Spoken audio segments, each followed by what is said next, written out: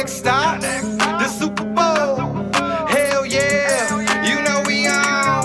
We built to do this all night long. Who that say they gon' beat them Saints? They a lie. They can try, but in the dome we know they ain't. Let's go. We on the road. The next stop, the Super Bowl.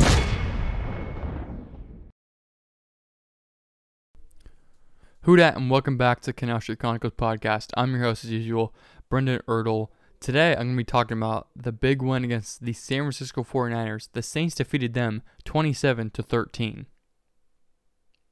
The Saints beat the 49ers in a rematch of last season's game, and we had some ups and downs in this game, lots of downs, but they get out of Sunday with a W. They win 27-13. They were favored by 9.5 points, so they covered that spread. With this win, the Saints improved to 7-2 on the season, 4-1 at home. Their only loss coming to the Green Bay Packers, and they continue to stay in first place over the Tampa Bay Buccaneers.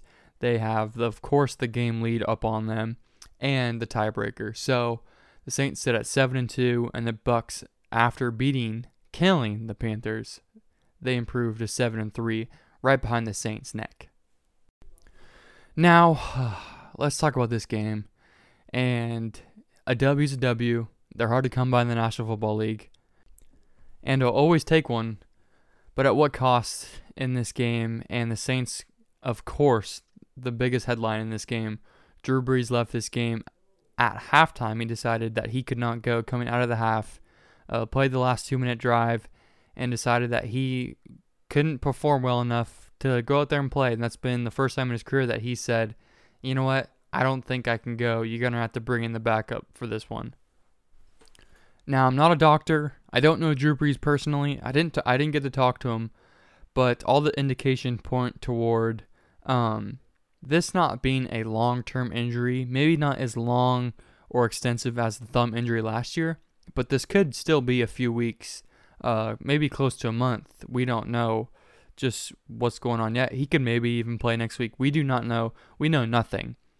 And it's important to note that coming into the game, he was wearing a flak jacket, which is a padded jacket that goes around your waist, that protects your waist, that quarterbacks like Cam Newton and other quarterbacks like that get lots of contact, they wear those to protect their ribs. And Drew Brees wore one of those in warm-ups, and he's never done that in his career. So coming into this game, he said that his ribs are bugging him a little bit. Never really said that specifically, but in his interview after the game said this was a cumulative injury. This was a couple things, his shoulder probably, and maybe his ribs were banged up a little bit too. There's multiple hits that you could go back and look at where it's like, wow, he got nailed. One being the Brian Burns strip sack on James Hurst when they played the Carolina Panthers. He got a real clean lick on Drew. That could have been something we look at when they played the Chargers, and he did on the goal line. He got the sneak and jumped over the line and landed right on his ribs and shoulder on that turf. It's squishy, but it's not too squishy. Landing on concrete, it feels like that sometimes. But it doesn't really matter where or when this hit or injury took place. That hit he took in the second quarter that was from the defensive tackle coming on from Cesar Ruiz, beat him on the outside, got a real clean look on Drew, and he got a flag for that hit. Whether you like the penalty or not, it is in the rule books that you cannot hit a quarterback and put all your body weight on him after you hit him, so landing on him and falling on top of him. That is illegal, actually. It's in the rule book, and I know to some fans, and to me, it looked like an iffy penalty, but it's one, of course, that we'll take. We've taken so many bad penalties our way, so we'll take a few come to our way.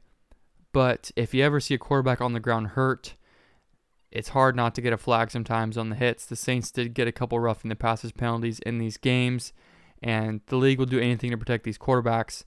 And after that hit, it looked like Drew was a little bit ginger. I was walking around gingerly after that hit, but he finished the drive and then played the next drive, and he finished out the half. And he said it was really painful, and he thought he couldn't do it, but he felt obligated to his teammates to go out there and fight, and he did, and we love Drew for that. And he came out to the second half. Sean said, you're good to go. And we saw on the broadcast that he's pointing to his ribs saying, like, I don't know, I got pain. He said after the game that he didn't feel comfortable going. He felt like he was going to hurt his team if he was out there. He couldn't make the throws that he wanted to or at the best of his ability at all. Now, Drew wasn't the only player to leave this game with an injury, and the 49ers kind of passed the injury bug to the Saints because this was their first practice the week prior.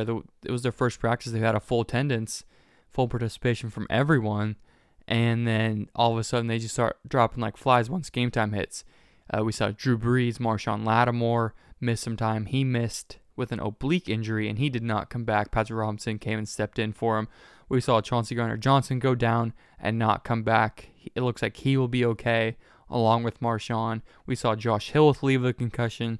We saw Traquan Smith leave with a concussion on a real dirty hit that was not called. We saw Torrin Armstead get banged up. We saw Andrews Peat get banged up.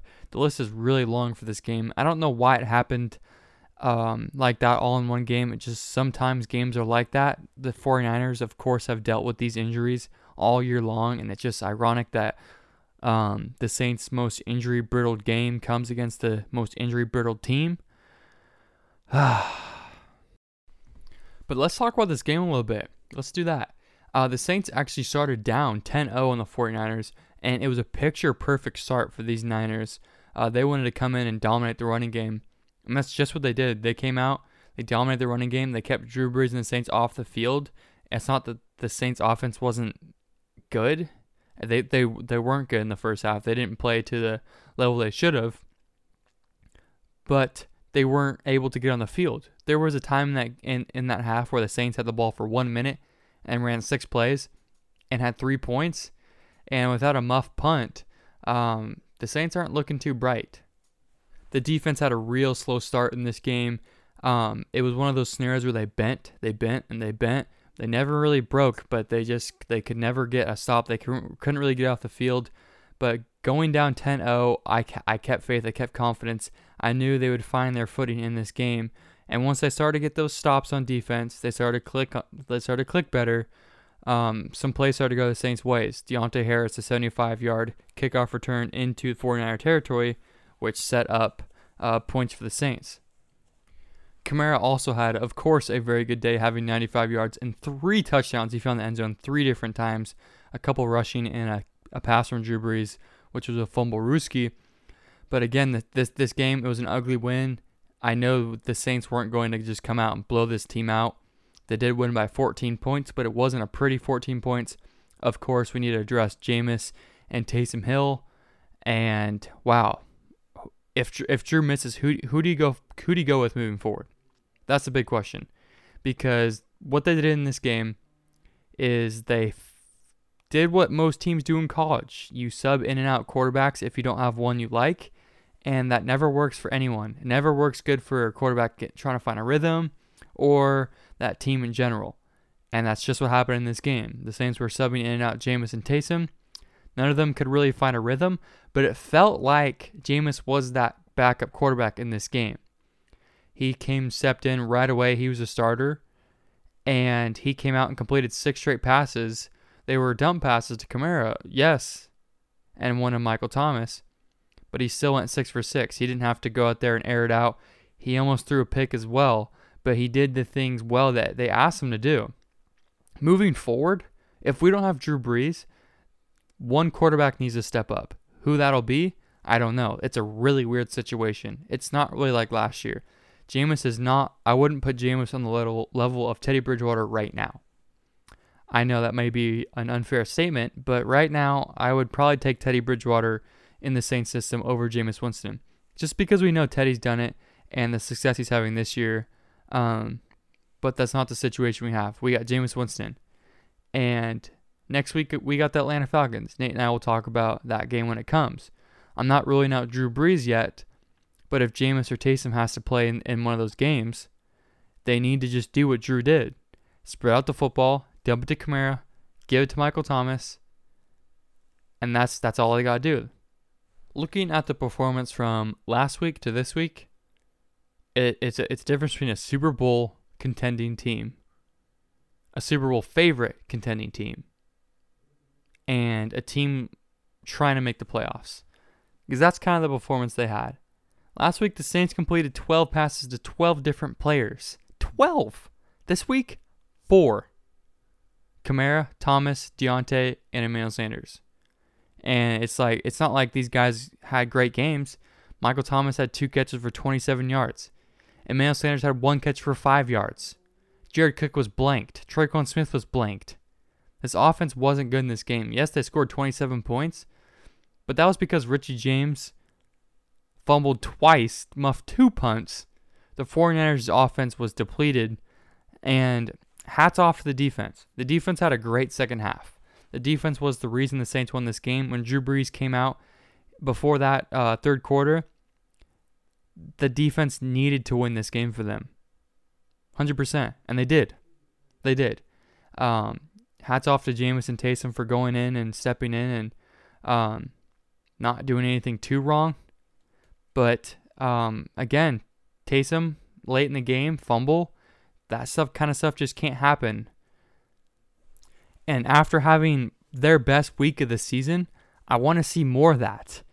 And the most frustrating thing about this Brees injury is that week against the Bucs was the first week that they were 100% healthy, quote-unquote 100% healthy, since week 1 against the Bucs. And now, we don't get to see that again. If Drew Brees is going to miss a few weeks, we don't get to see that healthy Saints again. We got to see him 2 times this year. And who else knows who's going to pop up in the injury report this week? The players I listed off, Pete, Armstead, Marshawn, C.J. Gardner-Johnson. I don't know the status of those guys. They look like they were okay, but who knows? Who knows? And I just want to talk about the defense real quick, and I want to talk about a spotlight of a few players. That first player being C.J. Gardner-Johnson had the best game of his career. The best. Yes, he had a stupid penalty where he lowered his head, but he had 8 tackles, 2 sacks, 2 tackles for loss, and I know those aren't insane stats, but there was plays in this game that don't come up on the stat sheet. You'd only have to watch this game to know that he had a Jamal Adams-like impact to the Saints defense this week. The 49ers had to game plan around C.J. Gardner-Johnson because he was making plays left and right. He was in Nick Mullins' face every other play, sending him off the edge, blitzing him, getting a sack, having huge tackles, making big plays on the football. He is going to be a stud, and if they keep using him in the right way, which is in the box, sending the blitz, he's going to be a real good player in this league. And we see flashes of some great talent, and sometimes we see he's a sophomore in this league, and sometimes he'll make mistakes. Like the hit he had late that got him a penalty was unnecessary. But that's the guy he is. He's aggressive, and he went down with an injury. Kamara, showing his leadership, went out there, grabbed his hand. He said, "Get your ass up. We got a game to play." That's what he said. He told him. He said, "Get up. We got a game to play. Stop being a baby." And I know they have a great relationship. Everyone loves C.J. Gardner-Johnson. Besides the teams that play him, they probably hate him. But the impact he had in this game was huge. Definitely my first game ball is going to C.J. And my next one will go to both the linebackers. DeMario and Kwon Alexander can share it. Because the start they had in this game wasn't very good. And it felt like they were having a hard time tracking the football on zones, on counters. But as that game went on, we saw the flashes of how good that they can be together. DeMario played 66 snaps. Kwon played 40. I'm sure as time goes on that they'll get more even and they'll be on the field at the same time. Because it's not like taking out a DB and putting a linebacker. It makes you liable to the pass because Kwon's so athletic. That's the good thing about him. And he made some really good plays in this game, one being on the goal line. I know he's played against the 49ers and practiced against them every single day for the past 2 years, but he sniffed out that counter play and had a big hit on Tevin Coleman in the backfield. And he also almost had an interception. It would have been negated by a penalty, but he got his hands on the football, dropped it. But in his first game with the Saints, he's getting his hands on balls. I think moving forward, that duo can be really, really good. And if they can stay healthy on the defense, I think this defense has much room to improve. but they showed flashes of what they did last week against the Bucs, just completely shutting them down. 2 interceptions, one by Malcolm Jenkins and one by P-Rob when Marshawn was out. If they can fix that first half performance and play like how they did in the second half the whole game, I don't know if the 49ers score this game. Just because how depleted they are and how good this defense played in the second half. Whenever you lose your starting quarterback in a football game, especially Drew Brees, you're lucky to get out of that game with a W. And looking back at last year when the Saints lost Drew in LA against the Rams and Teddy Bridgewater got thrown into the fire and they kind of got beat up in that game. Teddy Bridgewater just wasn't ready to be thrown in. Same kind of situation. The Saints were lucky to come out of this game with a W. The defense stepped up, played really well, shut Nick Mullins down, and they found a way to get a W. Jameis Winston came in, ate a W, and they need to do a lot of things this week to improve on that defense and especially the offense with Michael Thomas, Jared Cook, Alvin Kamara, Emmanuel Sanders. All those guys are elite level guys. They just got to get the football more. And it starts with ball control. It wasn't the prettiest W, but it's a W. The Saints win this week, 27-13. I hope you guys enjoy Victory Monday coming up. Again, follow me on Twitter at Brennan Ertl. Check us out at Canastri Chronicles. We will catch you guys later in the week with an update about Drew Brees and looking forward to the Atlanta Falcons. Who dat, baby? Let's go. We on a